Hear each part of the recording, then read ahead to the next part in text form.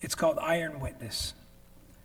High upon the cross of Christ, his flesh and blood surrounded me.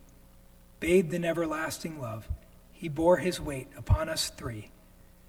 Unworthy were our rigid hearts with rusty skin and piercing eyes. I sobbed as I played a role with evil men in darkened skies. He loved me still despite the pain. Why was I ever forged? Made to build, forced to break, a thankless worst of ever chore.